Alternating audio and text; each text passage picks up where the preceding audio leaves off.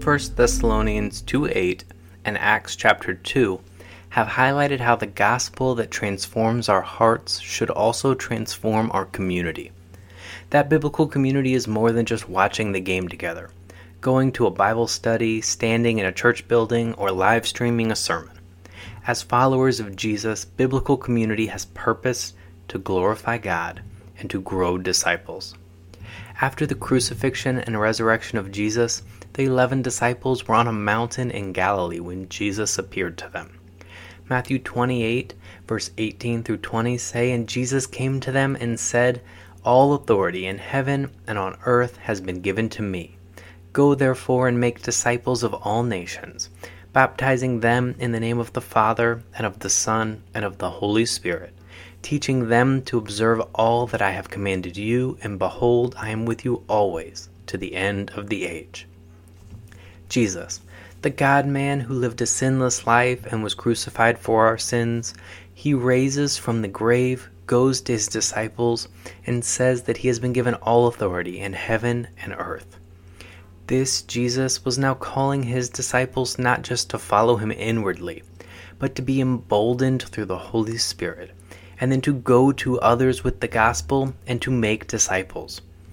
In his book, A Light to the Nations, Michael Goheen points out that in the Gospels, it is the resurrection that gives birth to mission.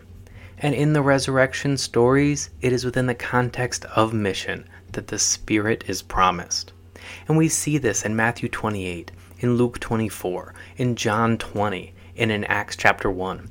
This is exactly what we saw unfolding in the start of Acts chapter 2, a family of Jesus' disciples, full of the Holy Spirit, who gather together for community but also scatter together for mission, loving each other through encouragement, comfort, and generosity, while also providing truth, biblical teaching, and urging each other to live lives worthy of the gospel. That means we don't allow the light that has been put inside of us to be hidden by walls and a roof. We don't constrain ourselves by size and location. In accordance with the Great Commission, we aim to grow the group, to have deep, meaningful relationships, to have gospel conversations, and to make disciples. Jesus gives us this imperative with all authority in heaven and on earth, but he also gives it to us with his presence. He promises to be with us in all places and throughout all of time.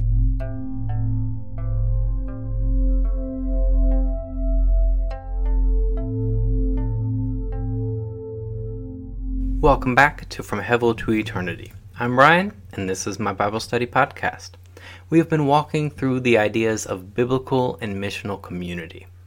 We started to build a picture using 1 Thessalonians 2:8 as our base. In this verse, Paul tells the church community of Thessalonica, "So we cared for you, because we loved you so much. We were delighted to share with you not only the gospel of God, but our lives as well."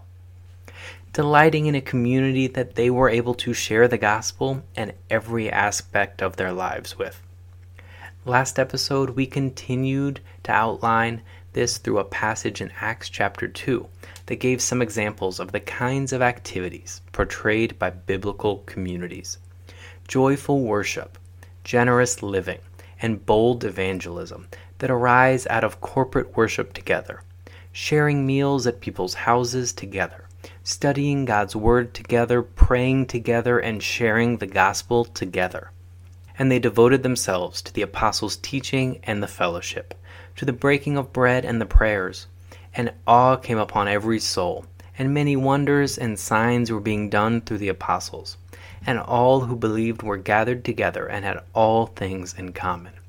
And they were selling their possessions and belongings and distributing the proceeds to all as any had need. And day by day, attending the temple together and breaking bread in their homes, they received their food with glad and generous hearts, praising God and having favor with all the people. And the Lord added to their number day by day those who were being saved. We acknowledge that this kind of missional and biblical living can be uncomfortable and scary, but we walked through examples of God's people in both the Old and New Testaments who prayed for, then were granted by God courage and boldness. Then we were reminded that for all Christians, Jesus has promised the Holy Spirit to empower us with that same courage and same boldness today. This bleeds into today's verse in Matthew 28, where Jesus echoes a promise found across all of Scripture, that God would be with his people forever. Today we reflect on the goal of biblical community and the goal of missional living, to mature as Christ followers, to make other disciples, and to multiply our communities for God's great glory.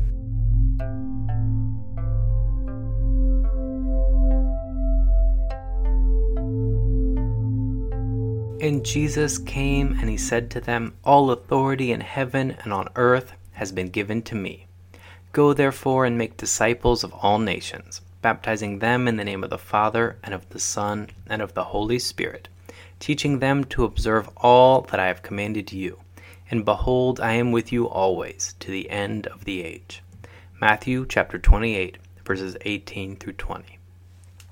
So before I move to any personal, group, or church application that can be drawn from these verses, we must recognize that these verses are bracketed by Jesus.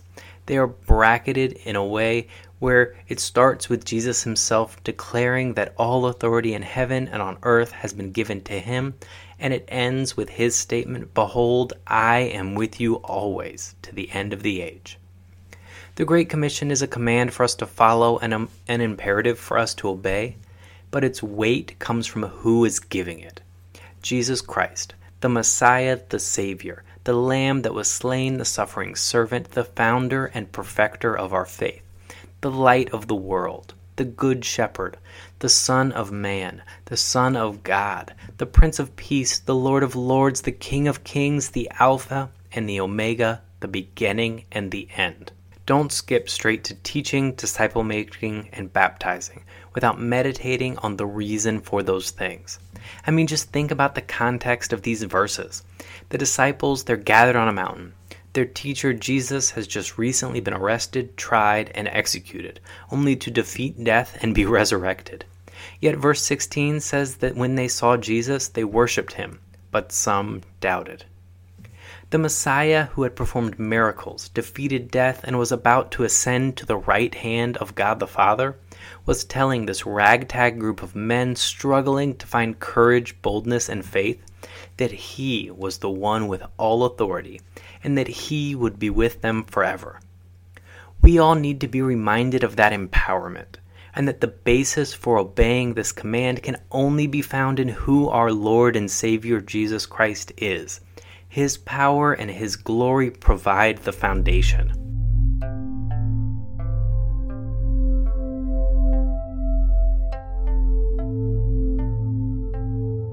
When it comes to the commands of Jesus found in these verses, they follow a pretty straightforward template. Follow Jesus. Be transformed through the faith. Then go to all peoples. Make disciples of them. Teach them to observe all of Jesus' commands. First and foremost, we are to follow Jesus. If we don't get to step 1, we will not be fruitful in any of the other steps. So before jumping past this point, are you there? Are you truly a follower of Jesus? Are you a Christian? If you're not sure or you're struggling to get past step 1, then have a conversation with someone in your community, a believing friend, a mentor, a leader, a church pastor. You don't have to be a Christian to be part of a small group, a Bible study, a missional community, or a church. These communities should be a safe place for believers growing and for non-believers who are seeking. The moment you become a believer, you are transformed. God the Father looks at you and he no longer sees Brian, a sinner, but instead sees washed clean by the blood of Christ. That doesn't mean we are perfect and that we no longer sin. Growth and transformation and maturation occur slowly and painfully at times, and we will not achieve it perfectly on this side of eternity. But part of being someone who follows Jesus is being transformed to become more and more Christ-like. The churchy word for this process is called sanctification. From the moment you become a Christian until the moment you leave this fallen world, you are being sanctified by God the Son and God the Spirit. The moment you turn to follow Jesus becomes the starting point. From that point, all of these other things, they should be running parallel with each other. As we're being transformed, we're also called to go to all peoples, proclaim the gospel to them, and grow other disciples of Jesus to obey Jesus' commands and to go forward themselves to share the gospel. God could write the gospel in the sky and on the hands and hearts of all the people. But he has chosen to command his people to share his message of redemption through the blood of Jesus. The Apostle Paul writes in Romans chapter 10, "For everyone who calls on the name of the Lord will be saved.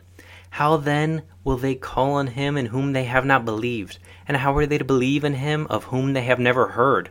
And how are they to hear without someone preaching? And how are they to preach unless they are sent? As it is written, how beautiful are the feet of those who preach the good news."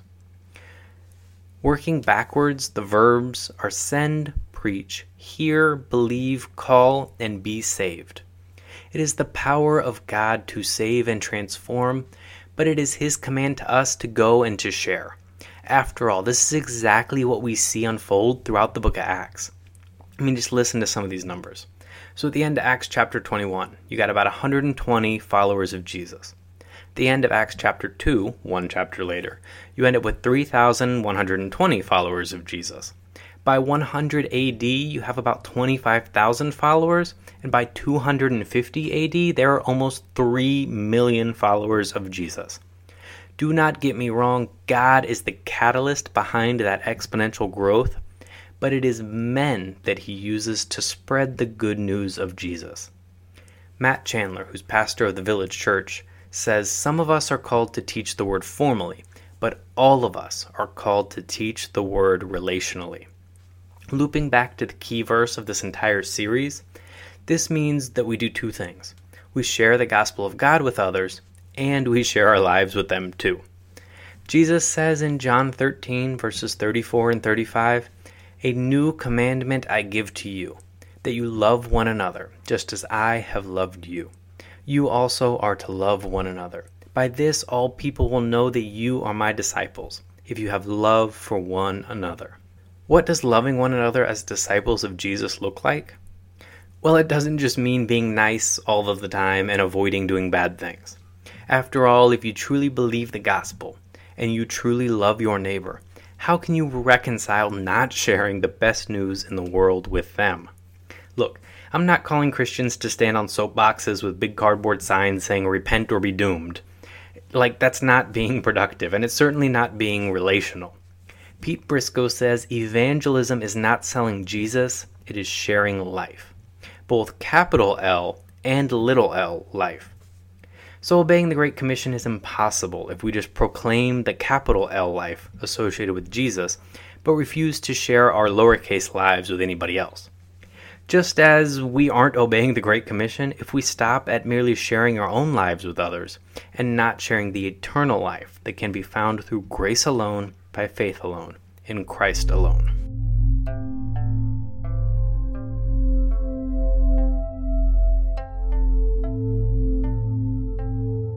Okay, so how does all of this about the Great Commission and sharing our lowercase l lives and Jesus' capital L life with other people all circle back around to biblical communities, to missional communities, to churches, and to small groups?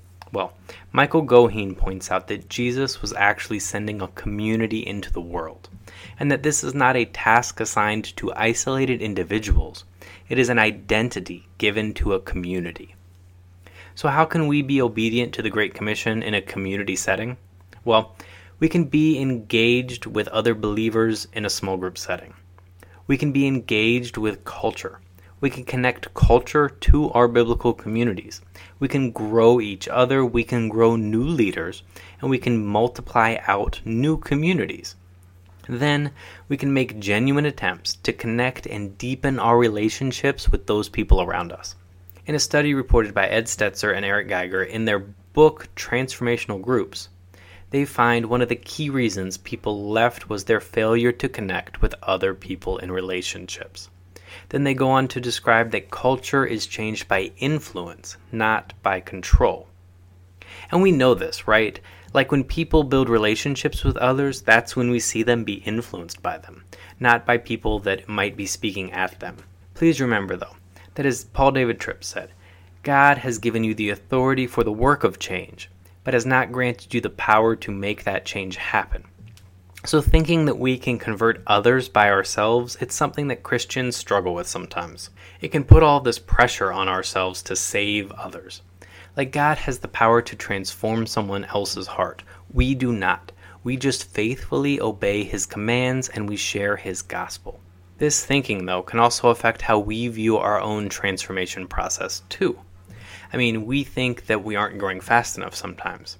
We think that we aren't maturing as much as somebody else, and we might start to fall into some sort of a comparison trap. So while there will be times when a small group or a community elder might actually need to speak truth into a problem area of our lives, it also falls on members of a biblical community to encourage each other and to help us realize our areas of growth and where we've come from. So this is kind of a tangent, but it's one of the articles that I read recently, and it helped me out a lot in this area. It's titled, "Why Doesn't God Just Change Me?" by Adam Griffin. It's an article I found on the resources page from the Village Church. He says a couple things that helped bring perspective to me. He says, when you estimate a distance, it is best to use a helpful unit of measurement. He says, change comes at a speed more like an acorn growing into a forest than a spark erupting into a wildfire. So look back at who you were 1 year ago, 3 years ago, 10 years ago. Then you can see the Lord refining you. Are you the same now as you were then? So I think this article was very helpful. I know his quotes have been very helpful to me just to get perspective. But sometimes we have a hard time zooming out all by ourselves. And we need a strong biblical community that can be super helpful in giving us the wide-angle lens during times of frustration and disappointment that we really need. We need to hear other people say, look, I've walked with you for the past however long. I know you have a heart for Jesus. I've seen you grow and mature so much.